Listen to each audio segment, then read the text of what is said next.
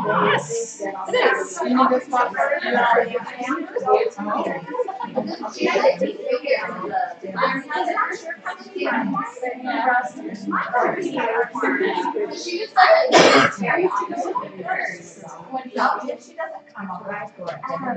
I know sometimes her work is supposed to be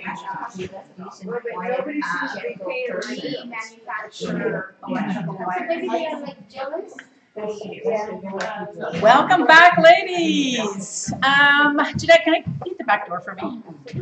Thank you. We'll go ahead and get started here.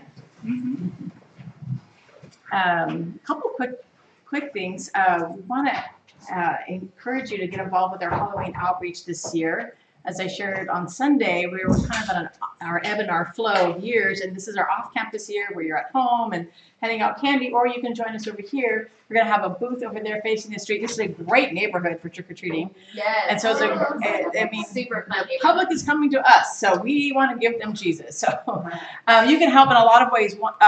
Two of them don't even involve being here on that night, which will be donating candy or helping to decorate the booth. You can meet me after tonight and talk to me and get ideas, or you can check in with Ruth and we're going to coordinate that. And then if you are able to be there that night, we'll have shifts. There's a place where you can sign up. You can go on the church app and click that and sign up, or go on the website and click and sign up and all that good stuff. And we'll reach our community for Jesus. I'm excited to do that. So yay. And can I say one thing? If you want to trick-or-treat, if you have kids, grandkids want to trick-or-treat, there are a group of us from the church that are going to meet here in the church parking lot at 6 p.m. and trick-or-treat this neighborhood. It's a good neighborhood. Anyone's welcome to join. Yeah, it's super fun. It feels like the old Mayberry, like olden days neighborhood. Olden days. It's very family friendly in this neighborhood. Yes. Oh, don't come to our neighborhood. It's scary. Oh, yeah. Mine's a little scary this year too. So, all righty. Well, let's go ahead and pray again as we just kind of shift gears from our group time and get ready for our teaching. Heavenly Father, thank you once again for our time together and just the life on this campus and our desire everywhere across this campus to lift your name and to be together in unity through your Holy Spirit. Bless our teaching time right now, our listening, and just everyone, that we'd be able to gain what we need to and just let go of anything that isn't from your Holy Spirit. Bless our time again in Jesus' name. And everyone said, Amen. Hallelujah. Amen. There's a place for you to take notes on the very back side in your packet there. You just had your grace group time. You turn the page back on page 91, you can see a spot to take notes. And as you heard tonight in your group, one of the first questions we ask when we come back in 2 weeks is, what is hanging with you from our previous passage? And so if you take notes and jot things down, then you'll have something to share. If you don't take notes, you can just ask Ruth. She takes really good notes. Or Jeanette, she takes really good notes too. So, and then tonight we're going to be reviewing, like you just did in your groups. We'll be going over chapters 4 through 7, and I'll be walking through some points on that with you and sharing. But one of the things before we begin that I've come to appreciate is the power of God through the Holy Spirit in my life and seeing it in your life as well. I am so grateful for you guys. I'm hearing your discussion. I meet with your leaders. Just the power of the Holy Spirit I see working in your lives. It was evident this last Sunday or 2 Sundays ago for our dedication Sunday. God is doing a work here, and it's exciting to see. I've known several of you for many years now, and I'm witnessing firsthand deep spiritual growth and heading in a wonderful direction. And so I couldn't be prouder as a pastor, as a teacher, as a friend. And I know you feel the same because I'm hearing from you as well, just how exciting it is to be able to be shoulder to shoulder, pointing ourselves to the Lord through his word. So I want to thank you for that. It's encouraging, and it's just a wonderful place to be here together. But I know the Lord is working. I know he's working in my mind and in my heart. As you receive the word, whether it's in fellowship or it's in your own personal time of study or just simply just reading God's word, whether it's you engaging on paper, but you're dwelling in the word, you're letting the word dwell in you as well. But as I come to teach this time, I know you've had your time in the word. And so I'm aware of that, and I sense that presence of all of us having been in the word together, and it's exciting for me. I'm learning, and I'm bringing what God has placed on my heart to bring, and I'm learning to filter that and to trust the Holy Spirit in that process. Every week when I hear from you and your prayer requests, the things that you're going through in your personal life, your struggles, the things that are making you have anxiety, sadness, fear for other friends and family members that you love, the things that are heavy on your heart, and how you're going through a lot of challenging times, just even in our society, the challenges that are going on, and whatever that noise is out there. Perfect timing. Walls of Jericho as they come down around us. So there's times then when I prepare the study, I have you present in my heart and in my mind, and I think about the word that God has given us, and maybe I should kind of move in on some of those issues. We have a small church, and I can teach directly to that.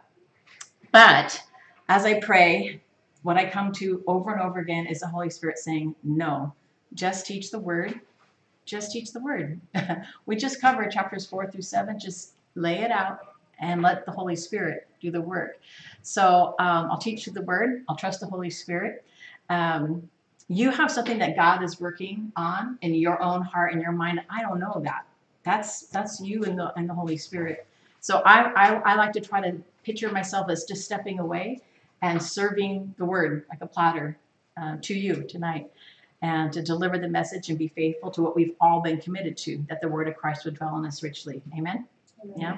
So let's go ahead. Let's get into that word and turn our hearts to the Lord and to the Holy Spirit. I need your prayers. And I've been praying for you as well. And let's go ahead and get into the word with some review.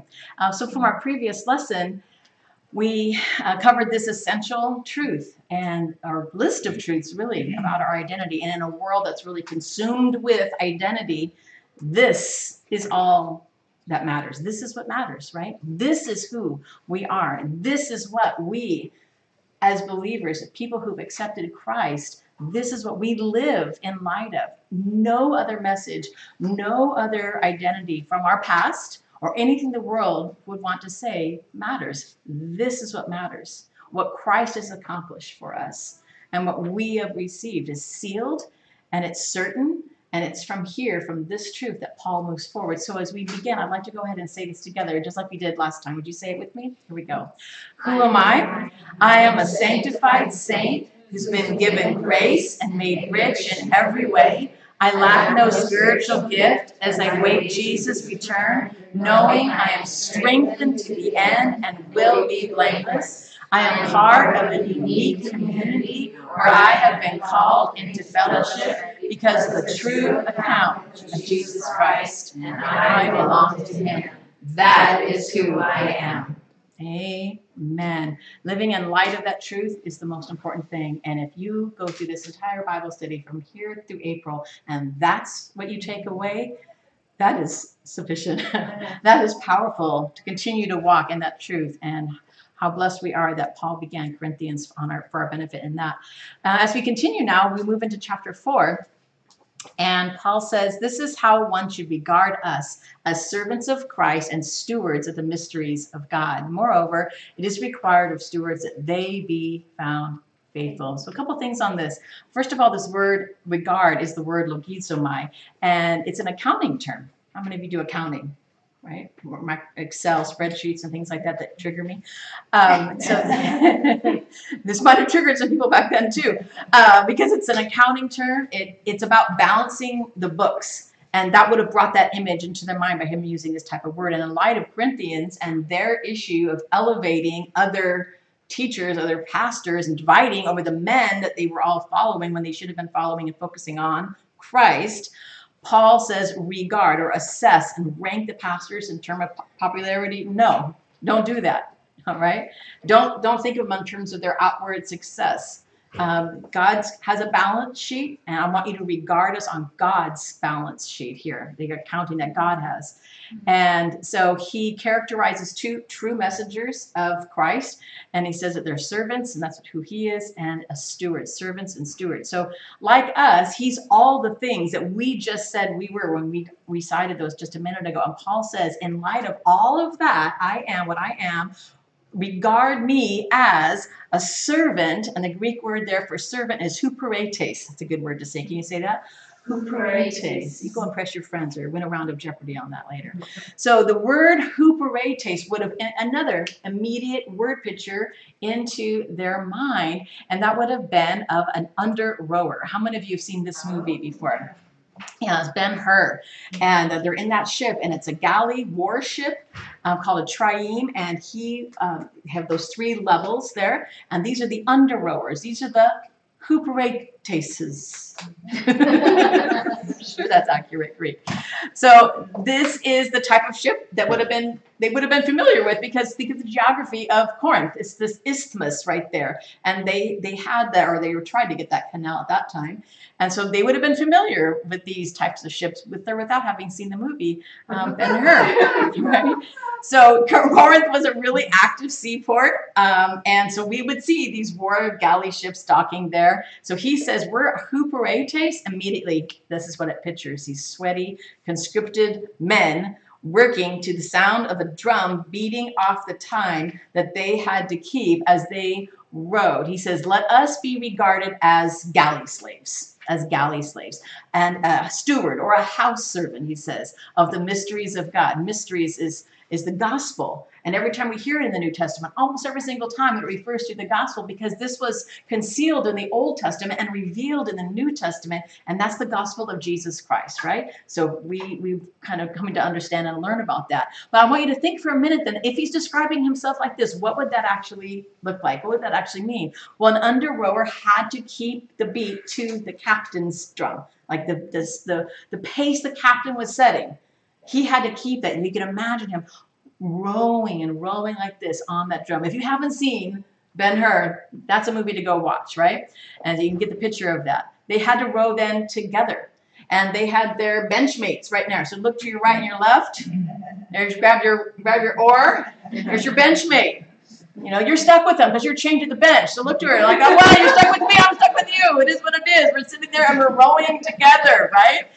The under rower then had to trust the captain because the people to the right and the left had no business knowing what they were going either. They're all just obeying the captain. They're staying to the beat of the captain's chant as it was chanted down to them. And then they were also committed for life. The under rowers, the huperetes, were committed for life. I know that face, right? That was the same face I had. They were stuck to that bench, and they get out and maybe go to the mall and go shopping real quick and then come right back in after each port. But they also had received no honor. It wasn't about them at all. They don't even know where they're going. They're just listening for the captain and the sound of that drum beat as they move. That's what Paul says he is. I'm a huperetes. I'm an under rower, right? He says, but with me, it's a very small thing that I should be judged by you, because this implies he was being judged by them, right? And or by any human, in any court for that matter. In fact, I don't even judge myself, he says. For I'm not aware of anything against myself, but I'm not thereby acquitted. In other words, he's saying, look, you can judge me all you want. The world court can judge me all they want. I can even try to judge myself. I'm not qualified to judge. What does Jeremiah say about our own hearts? They're deceitfully wicked. Who can even understand them? And so Paul says, look, I'm just the under rower. I'm just delivering as a good steward the message of the gospel of Jesus Christ. And so this isn't about me. Right? He's modeling for them, and you're going to see this over and over again as he continues on. I'm not aware of anything against myself, but I'm not thereby acquitted. It's the Lord who judges me. Therefore, do not pronounce judgment before the Lord comes. He's the one that will bring to light the things that are now hidden in darkness and will disclose the purposes of the heart. And Paul's about ready to disclose some stuff. As we know, he's going to get to that in just a minute. But it's the Lord ultimately who's going to do that. I'm just the under rower. I'm just the steward here. Each one is going to receive his commendation or lack thereof from the Lord. And he says, I've applied all these things to myself and Apollos for your benefit, brothers and sisters, that you may learn by us not to go beyond what is written, that none of you may be puffed up in favor of one against the other. For who sees anything different in you? For who sees anything different in you? What do you have you didn't receive? In other words, if you've got it, and he goes back to this who am I verse that we talked about before, all those things, you received all of that. If then, what do you have that you did not receive? If then you received it, why do you boast as if you didn't receive it? In other words, why are you boasting as if you just came up with it all on your own?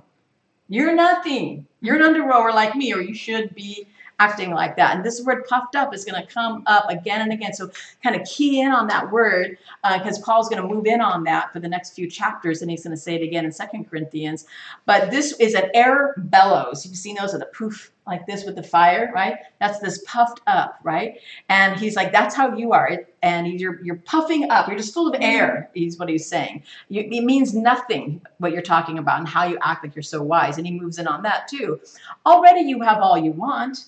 And again, it goes back to who am I? All those things that we are in Christ. You have all of that. Already you've become rich. Without us, you've become kings. In other words, he's saying, this is sarcasm, he's saying, you have everything you want, but you're acting like you're reigning over everybody else. Like you're all that in a bag of chips. If they had chips back then, I don't know.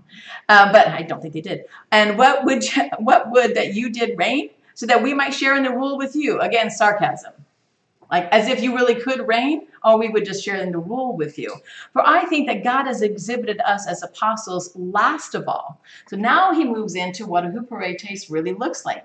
You're acting like you're way up here, and you're trying to enjoy the benefits of this world, acting like you reign, but this is what God has exhibited us as apostles, men sentenced to death because we've become a spectacle to the world and to angels, to men. In other words, everything you could possibly imagine, we're on display for all of them, and it doesn't look good. We are poor. And he moves in on that thought. He says, we're fools for Christ's sake, but you're so wise in Christ, right? Again, sarcasm. We're weak, but you're so strong. You're held in honor. We're in disrepute. To the present hour, we hunger, we thirst, we're poorly dressed. I love how he throws that wardrobe thing in there. Ladies, I think we all relate to that a bit. We're poorly dressed, we're buffeted, we're homeless. He said we labor, we're working with our own hands. We're reviled. When we reviled, we bless. When persecuted, we endure. When slandered, we entreat. We have become and are still like the scum of the world, the refuse of all things. It says, I do not write these things to make you ashamed, but to admonish you as my beloved children. For though you have countless guides in Christ, you do not have many fathers, for I became your father in Christ Jesus through the gospel. He says, I urge you then, be imitators of me. And pause right there. Okay. I want you to think about how he's just described himself. He's a huperetes. Look at your neighbor. Like your neighbor is. A huperetes. And he says, I want to urge you, therefore, to be imitators of me. Now, based on everything he's just described himself, is Paul going to be winning Salesman of the Year? Think about everything he's just said about himself. He's never going to be the pastor of a mega prosperity rich, name it and claim it church. And then he has the nerve to say, imitate me? Or, what does he say he is? Fool for Christ's sake, weak, disrepute, hungering, thirsting, poorly dressed. Poorly dressed. Right? The worst. Buffeted, homeless, laboring, working with your hands. You think of like Gone with the Wind, and she wears the gloves. Oh, another movie to watch. Reviled, persecuted, slandered, scum of the world, refuse of all things. Sign me up twice, Paul. And then he says, be imitators of me. And then you would think he would say, I'm coming. But what does he say? I send Timothy. Be imitators of me, and I'm going to send you Timothy. You think that seems odd? If you're going to imitate him, shouldn't he be there? But he's going to send Timothy. Why? Timothy was his son in the Lord. He was like a father to Timothy. Timothy was the one who agreed to be circumcised. Whoa. That's commitment as an adult to do that, or a young man to do that. So I'm sending you Timothy. In other words, Timothy is a carbon copy. He's me. Like he gets it. If I send him, it's as if I'm sending me. Right? That's how confident, how powerful Paul is in the truth of the gospel and how transformative, because it did that for Timothy, and he knows it will do that for the Corinthians if they'll get this next issue taken care of, and he's going to move in on that. He said, I've sent you Timothy, my beloved, faithful child in the Lord, to remind you of my ways in Christ as I teach them everywhere in every church. He says, some are arrogant as though I were not coming to you. Don't think I'm not going to show up. Then get ready. But I will come to you soon if the Lord wills, and I will find out Not the talk of these arrogant people, but their power. Again, sarcasm, as if they had any. For the kingdom of God doesn't consist in talk, but in power. What do you wish? Shall I come to you with a rod or with love and a spirit of gentleness? So what does Paul mean here when he's talking about the power? Well, he's contrasting talk with power. He's been contrasting those things since the very beginning of 1 Corinthians. He's contrasting the outwardly wise, the way that they sound in their speech, those in the Corinthian church who are acting like they know everything and they're trying to impress everybody out there. Basically, everything he said, like the bad wardrobe, they were doing the opposite of that, trying to have everything great for themselves. So Paul has used this word power throughout. He's talked about it since the very first chapter. And verse 18, he said, for the word of the cross is folly to those who are perishing, but to those who are being saved, it's the what? The power of God. You're acting like the people who are perishing, because you're just full of talk. You're not embracing the power. You're not getting it. But we preach Christ crucified, a stumbling block to the Jews and folly to the Gentiles. And again, this is Christ, the power of God and the wisdom of God. And in chapter 2, verse 4, he says, my speech, message were not plausible in words of wisdom, but in demonstration of the Spirit and power, so that your faith might not rest in the wisdom of men, but in the power of God. So Paul says, you're not getting it. You're not getting it. And he makes this point in verse 20. He says, for the kingdom of God doesn't consist in talk, and that's all you are. You're not experiencing that power. Have you ever had that moment in your life when you realized that your faith was all about the talk that you've heard, and the terms that you knew, and the stuff from your childhood or your teenage years or your early life, and you're lacking that power, and you get on your knees before the Lord and you confess that, you say, Lord, I'm missing it. This has all been talk with me, and I don't have that power. And that is available to us. And we need to live in that truth and that reality that it is. So here's the thing. You can hear the pain in Paul's voice. He doesn't want to do this. He doesn't want to come with the rod. He's saying, what do you wish? Are you going to force me to do this? Right? I don't want to. I want to come to you in love and a spirit of gentleness, but there's something more important than my own desires. And I'm willing to do the hard thing, he says. I'm willing to do the hard thing. It matters that much. And I think that's the most important thing for us to remember as well, because love that doesn't correct isn't love. It's not, right? Those of you who've raised a child or children, don't wait to teach your child about the dangers of traffic until your child is in the middle of an intersection. You, in love, teach them well before that. And that's not you being harsh or mean or restrictive. That's you being a good parent. And Paul has referred to himself as a father, is doing the same. So he says this, and he's so shocked in what he's saying. He's like, it's actually reported there's sexual immorality among you, and a kind that's not even tolerated among the pagans. And we have talked about this over and over again, how 1 Corinthians could really be called 1 Californians, right?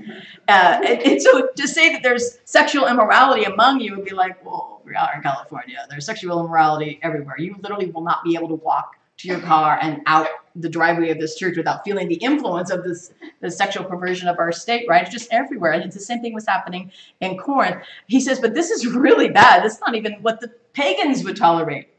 Now you think right now what's being tolerated in California, what this state is putting up with, what our country is putting up, and you have Paul come and say, you're doing stuff that even the pagans wouldn't tolerate? That's how disgusting it is. That's how bad it was, right? For a man has his father's wife, and you're arrogant? They're like, doesn't matter to us. We got this. It's not that big of a deal. Ought you not rather mourn? Let him who has done this be removed. Removed is arte ex miso. It means removed out of your midst. Removed, and there's that X out like an exit sign or Exodus or our calling and our church name. We're being called out, and you need to get him out. Remove him from your midst. This is the word we use today, excommunicated, right? We get him out, kick him out, right? And then he talks about, he moves in like why this will work and what his hope is for this. Listen, it's so important. For though absent in body, I'm present in spirit, and as if present, I have already pronounced judgment on the one who did such a thing. When you're assembled in the name of the Lord Jesus, and my spirit is present with the power of our Lord Jesus, you're to deliver this man to Satan for the destruction of the flesh. Wow. That's serious. Those are big words. Satan, destruction. They're not messing around. He doesn't just say kick him out, let him wander on the streets, and he'll learn his lesson eventually. Like a little kid who says, I'm running away from home. You're like, okay. Let him help pack his bags. The kid usually learns their lesson and then end up coming back. He's very proactive here. Deliver him to Satan for the destruction of his flesh. Why? So his spirit may be saved in the day of the Lord. Paul is saying you're to deliver that man to Satan for the destruction of his flesh. But then notice his purpose. Look what he says. So that his spirit may be saved in the day of the Lord. Paul is differentiating between flesh and spirit. And Paul did this for a very important reason. Back in chapter 3, he was talking about lives that were characterized by the flesh. And he was talking about them like you're acting like you're people of the flesh, and you're not. You have the Spirit of Christ now, right? And he knows also that if you're sending someone out of the church, this is sending them out into the world, that's Satan's domain. Satan has rule over there, just like he did over Job. And God allowed Job to be tormented in his flesh. But Satan had no control over his spirit at all. So the hope is this guy would get out in the world and go, oh yeah, this is really bad. If he truly has the Spirit of God in him, he'll see that. Why? Because he says he's going to be saved in the day of the Lord. So the point here is get him out, and he explains exactly what's going to happen if you don't. Your boasting's not good. Don't you know a little leaven leavens the whole lump? Right? Cleanse out that old leaven, that you may be a new lump, as you really are unleavened. So this whole imagery here would have been bringing them back to a sight and a smell they would have all been familiar with. And maybe you became familiar with it at the beginning of the pandemic when we had a shortage of toilet paper and flour and yeast. Do you remember that? Did anyone like me couldn't find yeast, couldn't bake anymore? So what'd you do? You learned how to make sourdough bread. It got really popular at the beginning of the pandemic. We didn't have yeast, so I got online. I'm like, well, how do I make how do I make bread? How do I make any of this kind of stuff? People were sharing all their recipes. And what happens is you let the dough sour. It creates its own yeast. And then when you go to make your bread, you pull off a little ball of that and you set it aside. You make your bread with the rest. And then later when you want to make some more, you take that ball of yeasted dough off to the side and bring it back in. And it will leaven the rest of the dough. And it keeps on going. And maybe some of you even have your parents or grandparents who've passed down a mother, it's called, where it's passed down from generation to generation. But that's what he's saying. He's going to infect everything because that's the nature of yeast. That's the nature of leavening. And that's the nature of sin. All right? It's not going to live in you and you're not going to be unaffected by this. He says, look, Christ is our ultimate example. He's our Passover lamb. It was a perfect, spotless lamb, and he was sacrificed. So then let us celebrate the festival, Passover, not with that old leaven, with the leaven of malice and of evil, but with the unleavened bread of sincerity and truth. He's calling them to consider Christ again, to make Christ their model, what they're aiming toward. And he says, I wrote you in that letter not to associate with sexually immoral people, and yet here you are doing it, right? Not at all meaning the sexually immoral of the world. In other words, I'm not talking about go out there and associate with the world, because of course you wouldn't do that, right? They're out there. You're here in the church, right? It's very different.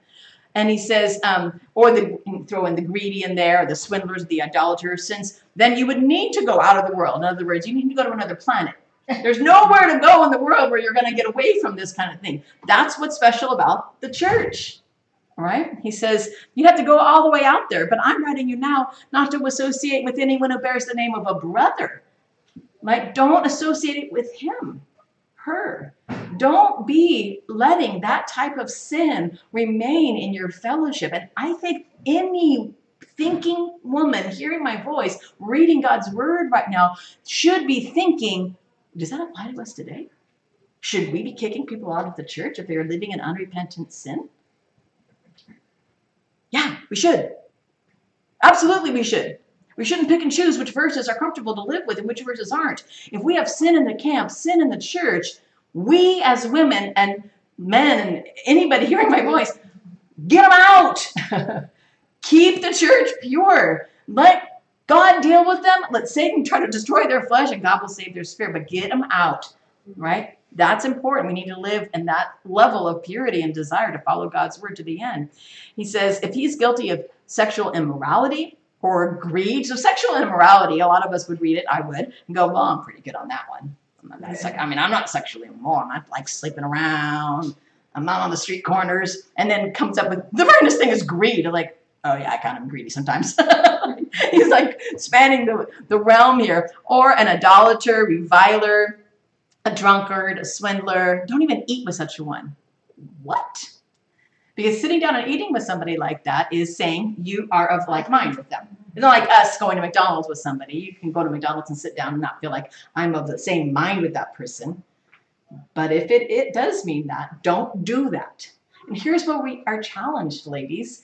We live in constant fear of the loom of bad exegesis hanging over our head because we have bought into the lie of the people who say, the Bible teaches, don't judge.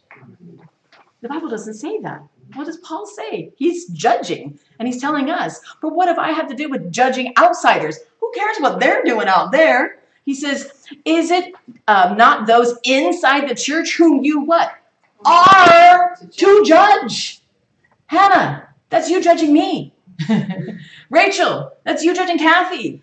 Now, that's not judgment judges and look at you, and we're getting all over each other. That's a whole other sin. But we need to be biblically sound. And here, how can we do that, ladies, if we're constantly in the fluffy little devotionals that just treat God's word like a little happy pill Xanax that make us feel good about ourselves every day? We have to be in the word of God because we have to know what the actual standard is. And then we're called to holiness. And the first thing that happens if we're doing it right is we're ripped up in our own heart.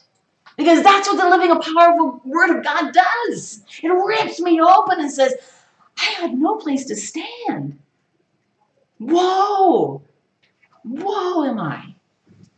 Unclean lips, Isaiah said, faced with that kind of holiness. But when we repent, and we collectively as women come together and expect that of each other. Yes, Hannah, I beg you, judge, talk to me, help me, point out my blind spots. Bring me back to holiness. That's what we should be doing as women in the church. God judges those outside. You purge the evil person from among you. You can do it. Chapter 6, he says, and he goes into this example about the suing and all that. He goes, when if you have grievances against each other, you don't even take care of it inside the church. You just go out. You just skip the whole procedure. You don't Matthew 18 them at all, which is what Jesus had taught. He says, you dare go to the law, to the unrighteous instead of the saints? You should be dealing with this in-house, he says. Or do you not know that the saints will judge the world? In other words, you're gonna be judging everybody someday. The reason why you can't judge each other and you're sending it outside is because you don't trust the Holy Spirit. You're not in the Word, right? It's all talk.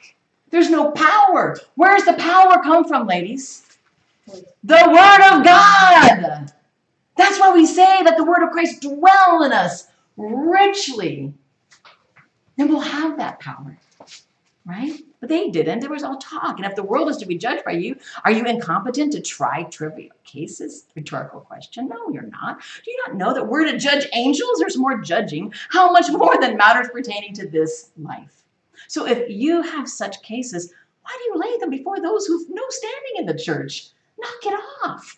Don't take it out there. And I think we've lost that as a church.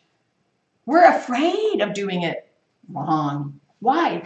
We're not in the Word. We are not in the Word. Now, I already blessed you and spoke over you at the beginning of my talk here. You girls are.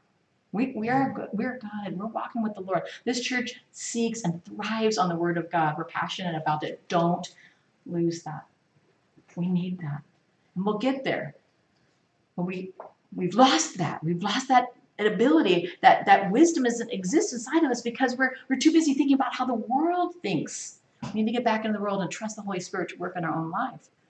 So if you have such cases, why do you lay them before those who have no standing in the church? Do you not know we're to judge angels? He says, I say this to your shame. Can it be that there is no one among you wise enough to settle a dispute between the brothers? In other words, you were bragging at the beginning about how wise you are. You can't even settle little disputes inside the church.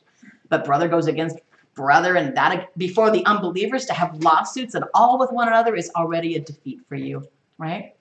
Why not just suffer the wrong? Why not just be defrauded, right? But you yourselves wrong and defraud, even your own brothers. Just be defrauded. Let it go. Someone's got a beef? Let it go. Let them have it. Give them your cloak also. That's what Jesus taught, right?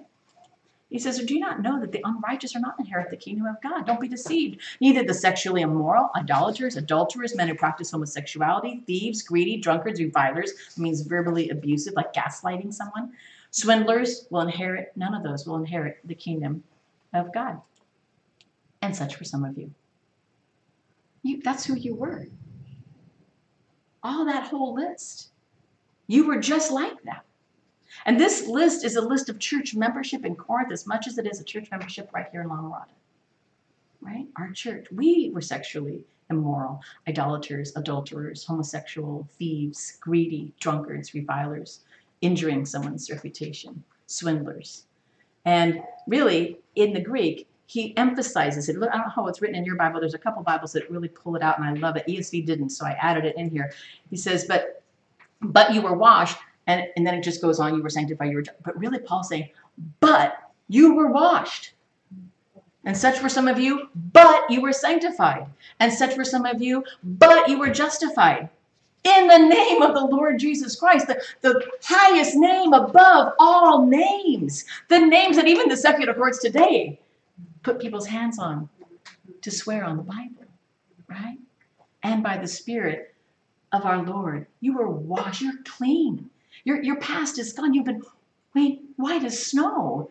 You're sanctified. That means you've already been made holy, and you were justified. In other words, you can live in light of this truth. And he just repeats everything we opened with here. Washed, sanctified, justified in the name of the Lord Jesus, the highest name above all names. He says, you say, quote unquote, all things are lawful for me. He says, no, but not all things are helpful.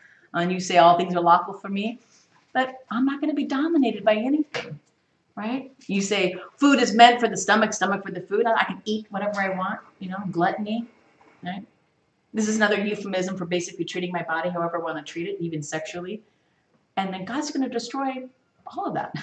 That's not going to matter at all, right? The body's not meant for sexual immorality, but for the Lord, and the Lord for the body. He says, and God raised the Lord. So he goes right from this whole talk about the body and the food and the body and the sexuality and all of this stuff. And he says, sexual immorality is not for our body. The Lord is for our body. He says, and God raised the Lord. So why go from this talk about how our bodies are supposed to be over here to now we're switching gears and talking about the resurrection of Jesus Christ? Why? Because Jesus Christ has the new body.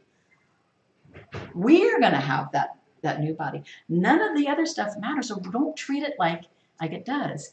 Do you not know that your bodies are members of Christ? And remember earlier, he talked about the all y'all temple, where we're all collectively the temple. And now he's saying you individually are the temple. And remember how strongly that would have landed on them, because the temple was ever present in their mind.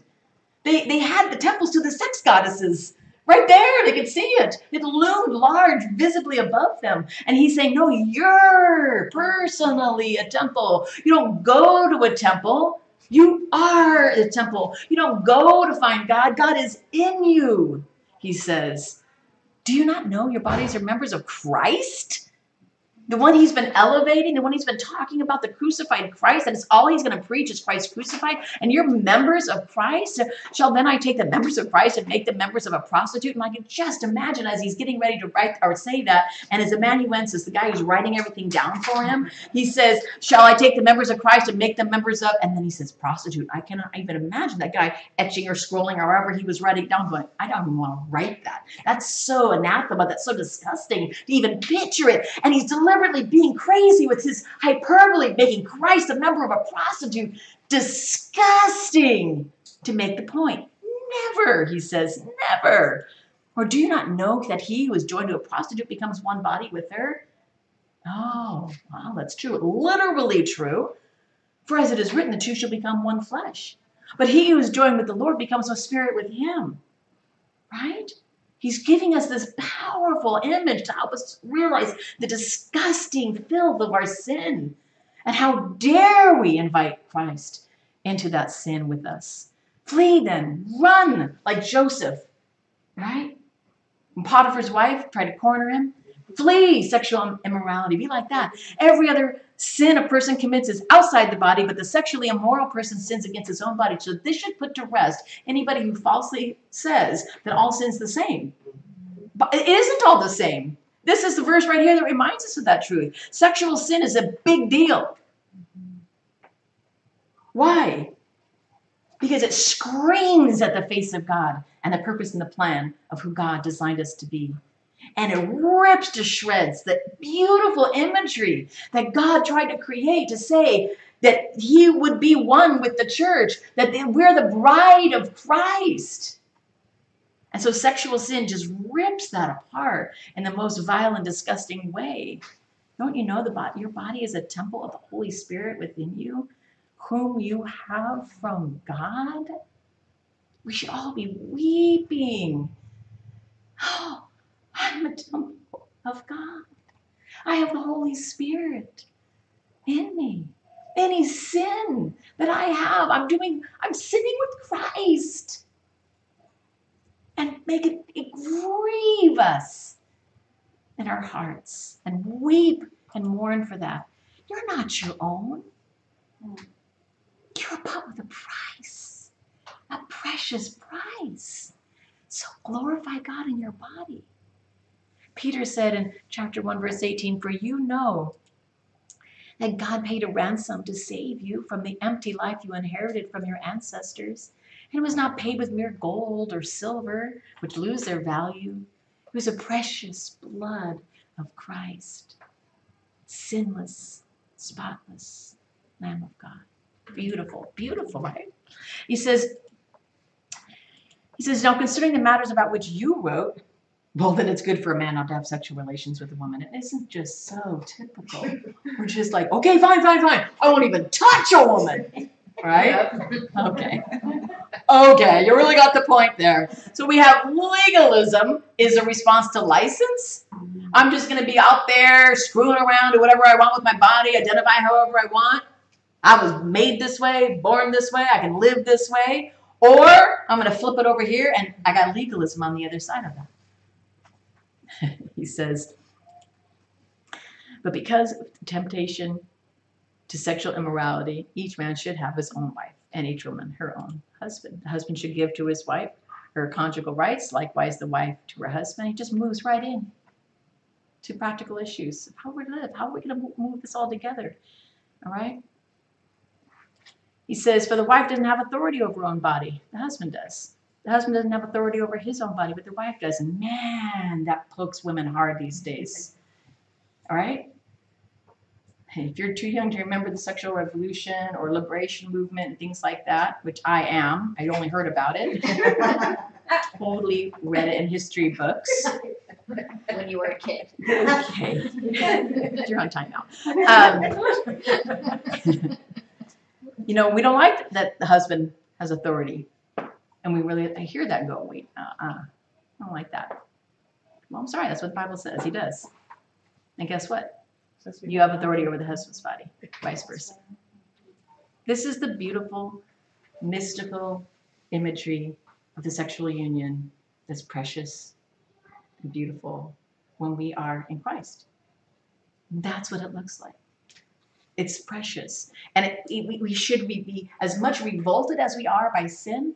We should be embracing with joy and beauty and awe in the sexual union and how precious it is, and how, when we're in that time with our husband, how it reflects Christ. And it should be an act of spiritual worship.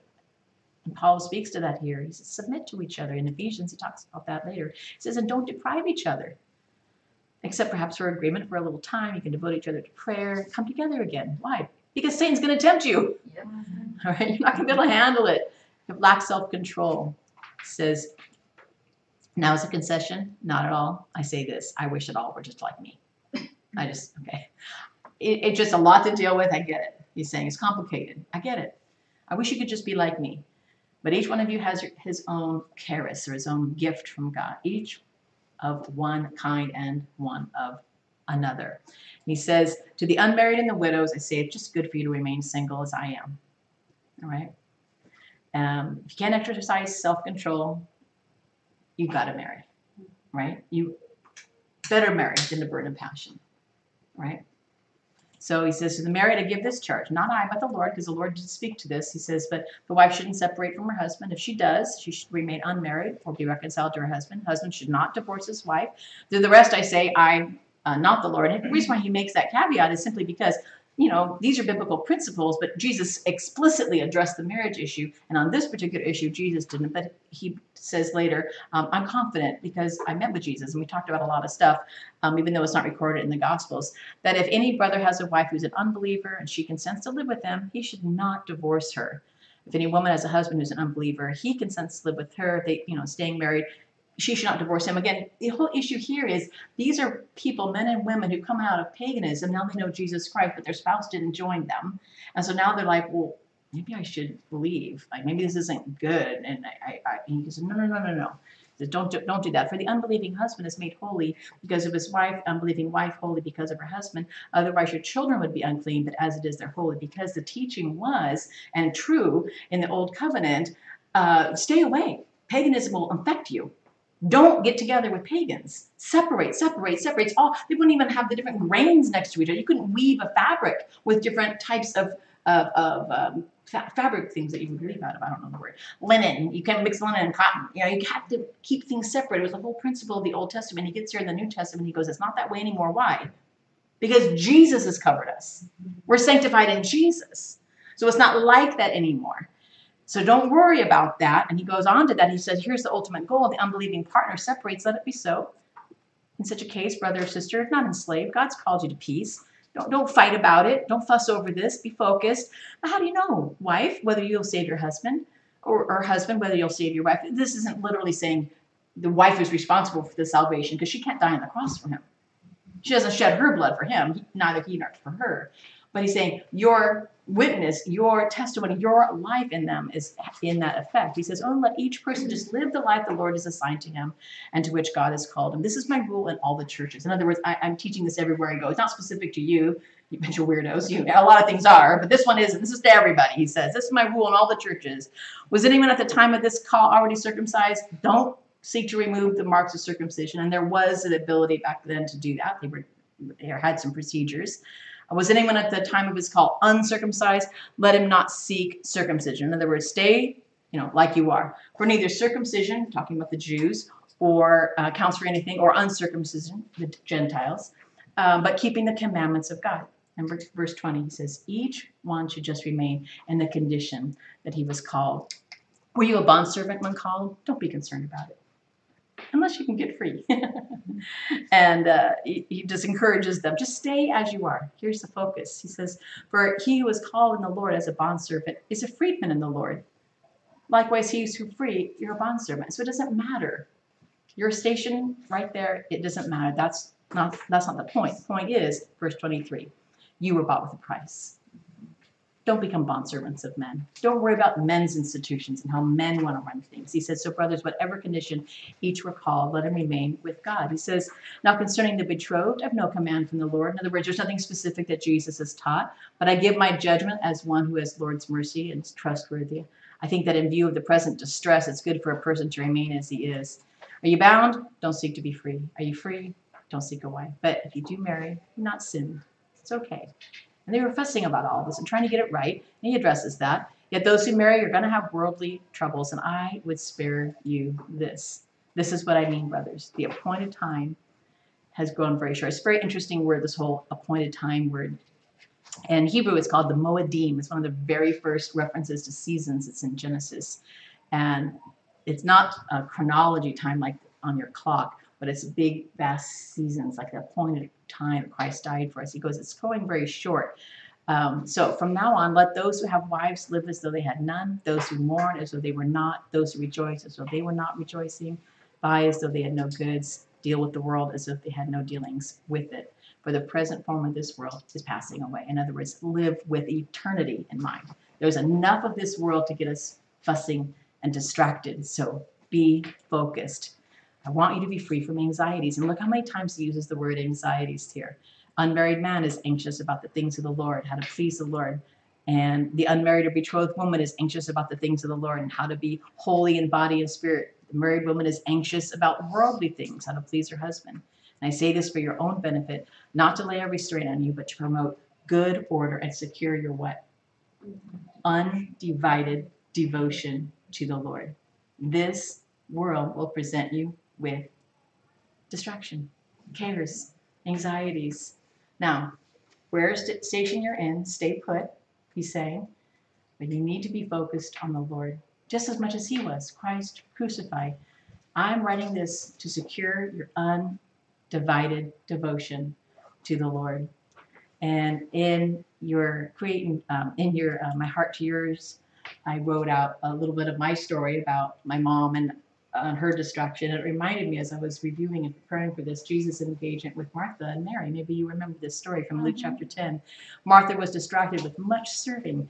She went up to him and said, Lord, do you not care that my sister has left me to serve me alone? Tell her to help me. Martha, Martha, you're anxious about, troubled about many things. You see the same words that Paul's using here? Anxiety, anxious, troubled about many things. But one thing is necessary. Mary's chosen the good portion. Undivided devotion to the Lord. It's exactly what Mary was doing, which is not going to be taken away from her. And there's little 7-year-old me. Not long after I asked for the turtle. Oh, you got a dog. I don't know if it's kind of blurry. We already had this little dog, and I guess we wanted a turtle on top of it. And it became kind of a family joke when someone would overreact to something in our family. They would mimic me and go, "Oh, I wanted was a turtle." It became this family joke. But the idea of it was, like I wrote in my note there, my mom was not worried about things that don't matter. These are important things. How to provide for your family and the cares and the distractions. And Paul is saying, those are just distractions. I want your undivided devotion to the Lord. That's what matters. And in that moment, my mom was able to bring me around to that truth, and I never forgot that story. I hope you won't either, and I hope this image also will be in your mind as well. How much more devoted can you be but to be a huperetes? To row at the beat, right? To not even see where you're going, but just go. Just row, right? The gospel is the call to believe, to follow Jesus, right? It's not about your circumstances. It's not about hanging on to your past and bemoaning it, worrying about your future. It's about repenting from your sin and believing in Jesus. For those who are called, part of that call is looking in faith to Jesus Christ constantly, and to find every single decision that we make in light of that call. Maybe it's time for you today to do an audit, right? Do some accounting of your life and your priorities and what might be a distraction in your life. And maybe examine your relationships and your job and your activities, and secure your undivided devotion will be my heart's prayer for you today. And I pray that each one of you sitting on the bench, your benchmates, your fellow huperetes, we would want that for each other, and we would pray to that end. Let's go ahead and pray now. Heavenly Father, we thank you so much for the power of your word. It just pours over us. And I pray that that's what would last, that's what would remain in our heart and our mind. Just the images, the words that you have brought, the action points that we've been nudged to take care of, that we'd go home and take care of it and move in on that, and reach out to our sisters here in this room for that support and that fellowship. And bless our time together as we head on home and we live in that undivided devotion to you. In Jesus' name, and at the sound of the bell. Everyone said, Hallelujah, amen. All right. It's something over in this area. I'm guessing one of you people. You're welcome to stay. I do have some time for Q&R tonight. If you have any questions, or if you need to go, you can go as well. And what? I'm waiting for Hannah to ask a question. Okay. Here we go. What do you got, Hannah? Just ask it. just ask it. Did Paul have no sex drive? Knew it was going to be a question about sex. Oh, hello, Michelle. Hebrews people were like him, like it was easy for him to remain single and like have no sexual temptation in any way, shape, or form. Like, granted, like, yeah, but like, did he just not desire Was he a sex? eunuch? Was he a eunuch? Like, Jesus talks about how some people are born eunuchs. Some people born eunuchs. Paul wasn't born a eunuch. Paul served on the Sanhedrin, which means he had to have been married. It was a Jewish law, so he had to have been married at some point. So either his wife left him or she died. Either way, he wasn't married at the time. But he had a sex drive. I think he was submitted to Christ. I think he had undivided devotion to Christ, and he got that, regular male testosterone sex drive under control. So does that answer your question? Yeah. He wasn't a eunuch, But it for was sure. weird. But I had never known that he had been married before. We only get that through kind of inferring from the scripture, because if he was on the Sanhedrin, then He had to. yeah. And there's some, not all scholars 100% agree, but most of them will say he's, based on the circumstances we read in scripture, decisions and things he was, saying and doing, that he was probably on the Sanhedrin at one point, which you had to be married to be on the Sanhedrin. It would, if he was a Pharisee, it would be a sin for him to not be married. Right, they really didn't want you to be single. Yeah, you needed to be married, but it was required if you're on the Sanhedrin to be. So. And if he says he calls his singleness a gift, and so that probably means as part of that gift, God just gave him that Killed his wife? Oh my God. That ability to just keep it under control, and the ability to just rein in the hormones. Right. That's what he was saying was the gift was the lack of the drive, not the lack of effort. Maybe like if it's a gift, God just must have. Well, that's where I'm like, well, God's helped me not. Does that mean I'm doomed like Paul? That's how he wants you to feel. How old is he at this point of his life? How old was Paul? Who asked that? You had to be over 40 to be on the Sanhedrin, so he was older. I don't know how old he would have been, but he would have been older. So Could make a big difference. yeah, or maybe he was over 30. True, older. But he was older, but I'm married to a 61-year-old. So yeah. Hey, maybe it was the thorn in his side. Oh. Maybe, I thought about that. I was like, We never really find out what it was. No. Any other questions? Hooperetes. I'll just spell it phonetically. So hoop, like woo, hoops. Like the is human. Hooper a, like a. And taste, like don't tase me, bro. I'm filming you. That is exactly how I wrote it. So I have a question. Yes, Rachel, question. Would Paul saying that he desires that you all be single like I do, and I get it all comes back to not being distracted, but then a couple, chapter verses before that, he quotes Genesis 2:24. So would him saying that, I feel like it contradicts him saying he wishes you could all be single like me. I feel like that contradicts Genesis 2:24. Right. Yeah, because like he's talking out of both sides of his mouth, and it says Like he's like there's the command to God says lead his father and mother, be united his wife, and I get in Genesis God says be fruitful and multiply because like there's no one on the earth. And I also, at that time, to populate the earth. Right. And then I know, too, Paul is writing with the perspective that Jesus is going to come back, soon. Right. Like, Jesus is going to come back soon. So I get that, too, but I still feel like there's, a contradiction almost there. Yeah. And so just to kind of keep that in balance, even Christ said, be woe to you. He's quoting prophecy. We're pregnant women. And not to be pregnant at that time, things are going to get really bad and you're going to regret if you're even going to have children. Joe taught that. Now, you might want to listen to your husband's sermon again anyway. No. Again, this is hyperbole. This is Paul using hyperbole, really big language. He's just trying to stress the point. He gets it, that there's a biblical mandate for, I almost said create and share. Yes, be fruitful, multiply, creation. But he's also aware of, the pressure of the time. He's in this present crisis. So in light of that, I wish you could just be like me. And so he's not saying everyone should. He certainly isn't denying scripture, because even Christ himself said, it's, again, quoting prophecy, that, you won't even wish you were pregnant. You won't want to have children. It's going to get really bad. And it did in 70 AD. Of course, it hasn't happened yet, but you can listen to your husband's sermon. I say you should go listen. No, I already have. That's why I knew that. That's right. Yeah.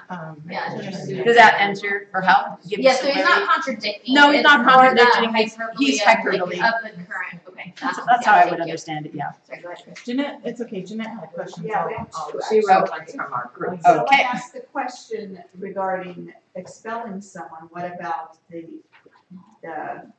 compassion and love and accepting someone? You explained it really well, but just because it came up before you said that, Mhm. there's bringing someone back in the fold when they've sinned. What's the balance between? I think it's the whole idea was, do we just expel everybody? Because that was kind of the concern. Or, somebody keeps coming to church, but you know that they're still involved in the sin. That was kind of the whole confusion. Mhm. Being inside the church. Right. So again, we go to Matthew 18, Christ's principle of going to your brother in Christ, and if he won't listen to you, to bring another brother with them. If he won't listen to, bring the church together. I mean, it's the first time Christ mentions the church, bringing everyone together to talk to him about the situation. And then Paul moves it on that, kick him out, the sin and the camp. But it presupposes you've already done Matthew 18. These guys hadn't done any of that. They weren't living like that. And so the think that he's somehow implying we can get everybody out would be silly, because nobody would remain. Right, and he's made it very, I wouldn't make it, so he's already made it very clear that we are washed, we are sanctified, and we are justified. That isn't licensed for sin. That isn't licensed to live. And we're going to get actually into that a lot more into lesson 4 in the passages you guys are going to be covering in the next couple of weeks. But we have the mandate to approach people biblically, to love them, to speak the truth in love to people, and then to hold to a biblical standard of righteousness and what holiness looks like. It seems to me, again, from all the passages and other passages in Scripture, that perhaps it was sort of like with the women speaking out of turn. Again, Paul has already talked about how they're arrogant. And so I felt like in this situation, they weren't unrepentant people. They were doing whatever, and they were just saying, it doesn't matter. And they were going to bring others, again, like we were talking about the yeast, into sin. Mm-hmm. So rather than someone who is coming but struggling, Right, totally different. okay, is a whole different Yes. matter Right. Yes. than someone who comes in there and says, yes, it's okay to do this. What is Very that? No. Like that. slavery. No, Right, remember right, right. at the heart Homosexually's fine, No. we can just do that. No, it's No. not. Remember, at the more than heart lying of is. the gospel, at the heart of the message is conversion. Yeah. If anyone is in Christ, he is what? A new creation. Right? The old has gone away. The new has come. You don't go back to the old. You get rid of the leaven. And so conversion is an important part of the gospel. It's just why the Christian church in Canada is being persecuted quite literally, because it's been made illegal to have anything that smacks at all of conversion therapy. Well, that's the gospel. We are literally in that business, converting, right? And so we need to pray for our brothers and sisters in Canada, and that we don't, bring judges and legislators who will do the same here in America. So no, it's conversion. Gospel is to make us new. We are not to have sin. We're to be repentant. How many of you can say, and you don't have to raise your hand, actually, sit on them. How many of you are dealing with a constant sin issue in your life? You're like, how am I, again, still dealing with this? I've been dealing with this since I was 7 or whatever. Yeah. All of us. All of us. So out you go. Out you go. We're going to let Satan destroy you, right? No. How many of you are daily going to the Lord on that? Say, God, oh man, take care of this. What did we learn in Lamentations? Mercies of God are what? They're new every morning. Why? I need them every morning. I need them. I need His mercy every morning to be new for me. I don't want it to run out. I want it to be old. I need it to be new. Why? Because my sin is ever present. Read again Romans chapter 7. What did Paul say about his own life, his own sin, his own struggle with that? Right? Every day he dealt with that. So out you go, Paul? No. This is an unrepentant spirit. Flagrant and unrepentant spirit. Yeah. Okay, now this one's a little more touchy. Okay. The whole concept of lawsuits, is there a time? Yeah, there's a time, absolutely. If the government comes in and tells us we can't sing in our church, absolutely. No. No. What God has said that we can do, if the government is trying to make us to not do that, no, we're going to court on that. We're not messing around with that. If I've been personally injured, I'll take off my coat and give it to you. I'm not suing anybody. I won't even sue the world. And people are saying that, well, I won't sue a brother, but if it's an unbeliever, that's even worse. No, the government infringing upon what God has said, I am mandated and called by God to do. That's where we draw the line. What story? The There story was about one of the, the people that shared. she was in the paramedic. Excuse me? The online person. Oh, yeah. Story. Nadia's sister had a daughter who was taken in an ambulance and given a medication she should not have been given Yeah. in the speed Right. at which it was given, and it took her life. Yeah. But Gloria did not sue the That's paramedic. powerful. Yeah, it was It's very- very It powerful. was powerful. And she Right. said she went to, where did she go? Was it the paramedic? Okay. They got the So, paperwork, and one let- of the let me- women- Let me address it a little bit. You're going to get to this in next chapter just a bit. I'm going to just drop this out on that one. You know, Paul, on a biblical principle from the Old Testament, says the workman is worth his wages, right? Don't muzzle the ox. You're going to get to this passage coming up. So if something that you've earned, something that you've deserved, there's no biblical saying, well, don't demand your wages. Like, don't demand your wages, but that is part of the system that we live in to survive and to be and to live in society. So we have to have discernment. So in a situation like this, extraordinarily beautiful and gracious, and everything that God enabled her to do to not sue or whatever ended up happening on all the details, but is she entitled to have help from the government or for the person that harmed her? Absolutely. Should she destroy her Christian testimony by going after them for everything? No, I would say no on that. But should we surrender our rights? You're going to get to that again in the next several chapters. Yes, absolutely we should. And you'll go before the Lord on that. Right? And maybe that's when you bring a council of good women, men in your life. You can say, here's the situation I'm in. I need prayer to know wisdom. How do I engage in the world on if I should pursue, and to what extent should I pursue being helped, Right. provided for in this situation that's causing us great harm. So do we pursue in greed and invent? No. We are humble. But we don't seek certainly to willy-nilly bring each other to court. We bring each other, but we lack wisdom. We're not in the Word. We're not trusting the Holy Spirit. So we're nervous about talking to each other about it. It is nerve-wracking, but it's something that God has called us to do. Yes. Another aspect that was brought out in that particular scenario was the fact that, to correct what had happened might have been a reason. She didn't choose this, but to go and do something legal, not for the money, but to say, hey, you guys need to realize that you're misappropriating this medication. Like bring awareness. Yes, it was a change. very Absolutely. obvious thing. Yeah, because it could wasn't cause just harm to a someone one-off else. thing. Yeah. It wasn't like an It allergic could hurt reaction. somebody else. Right. Inappropriate. Right. And again, So- biblical principle on this is God judges the heart. And so what are our motives? What Right. are we moving in on? What's my thought process? And again, then we have to hold that in light of and balance with the heart of man is deceitful and wicked, who can understand it? That's why we bring a council of people around us. Like, here's the situation I'm in. I think this is the way I should go. Can you check my heart and make sure, does this look like I'm in vengeance? Am I acting out of woundedness? Am I angry? We're not supposed to be doing anything out of those. We have to live in the fruits of the Spirit. We have to live in light of Matthew 5, the Beatitudes, right? That's how we live. And then, yes, when we've been wronged, biblically, you turn the other cheek. You welcome being wronged again. right? But when we've been wronged in that way, in this very specific scenario, it's to the world's benefit. It's to other people's benefit for her to have moved in and to say, hey, this happened. This was not okay. We don't want other people harmed. Horrific incident for her and the pain, and she should have been well supported by her church and by others with wise counsel around her. It sounds like she was and made a good, And amazing, she difficult decision. She actually went to get the paperwork and one of the women working there gave her a hug. So Yeah, very Said powerful. she was sorry, yeah. Yeah. Wow. So it's. Any other questions?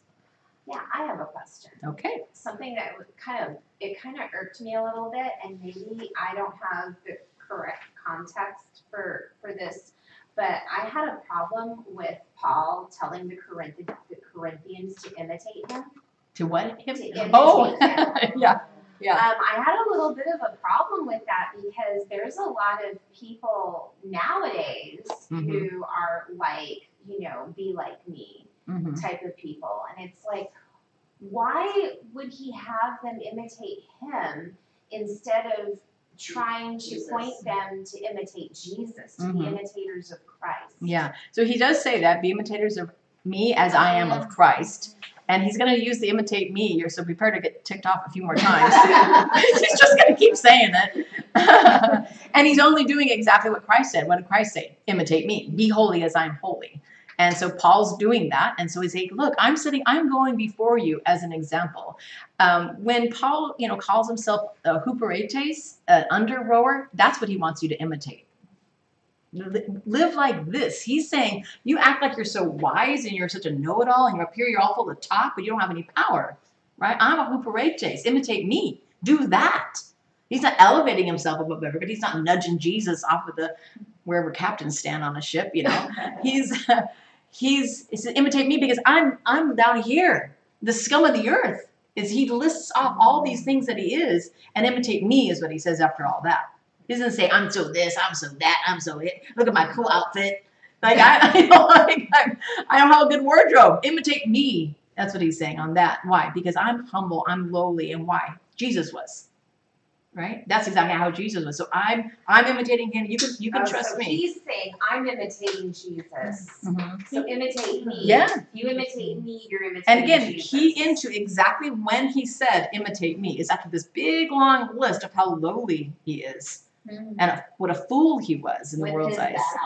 And his bad outfits. Right? That's The scum of the earth. And then he says, imitate me. Again, it would be completely different if he had said how great he was and how amazing he was. Look at my cool outfit, my shiny new toga or whatever. Yeah, I needed context. There you go. I also feel like when I was reading it, it's helpful because we are to imitate Christ, but to be able to see another sinful person being able to imitate Christ shows us that we have the ability to imitate Christ as well. So maybe that too is look. Yeah. Okay, so I won't name any names. But imagine a wealthy multimillionaire who has a private jet, pastor of a church in Texas somewhere. Without naming any names. And imagine him saying, imitate me. That's unrealistic. I'm going to have a jet. I'm having a jet. If I name it and claim it, I will. You may or may not name it and claim it. So Paul says, I'm the lowest. I'm a huperetes. Right? That's exactly who I thought of, by the way. I have no idea who you're talking about. When I hear that whole imitate me thing, I'm like, oh, Now, really? I know it's just sort of a saying, but still it has a lot of usefulness in the context of what we're talking about, because it's that whole idea of God with skin on. Because even though we say to imitate Christ, he isn't walking among us anymore. So it is that kind of, and that's why I do think, there is value in looking at godly men who have come before. And that's why Paul says, imitate me, and who's the very next person he talks about? Timothy. Right. Because Timothy's already duplicated. Right. We have to be duplicatable, right? And other pastors and other, churches, the jets and the whatever, that's not duplicatable. I'll tell you this, if that gospel can't be preached in Kenya, if it can't be preached in Rwanda, it can't be preached. That's not imitatable. That's not worthy. And we're all to aspire to that. We should all live lives like that. Right? Scum of the earth. And on that note, fellow scum of the earth who parade days. No, if you have any more questions, I'm happy to stay, but it's well past the time. I love it. Robust discussions. I love it. Scum of the earth.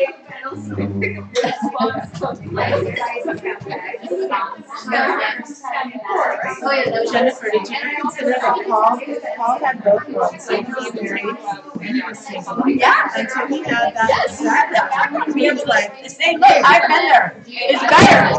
I've been there, done that. I want to go back. That's a good point. That's a good point. Did you say that? Sometimes those thoughts will come to I us know. later, right? All right. Like the 25 for each. Because I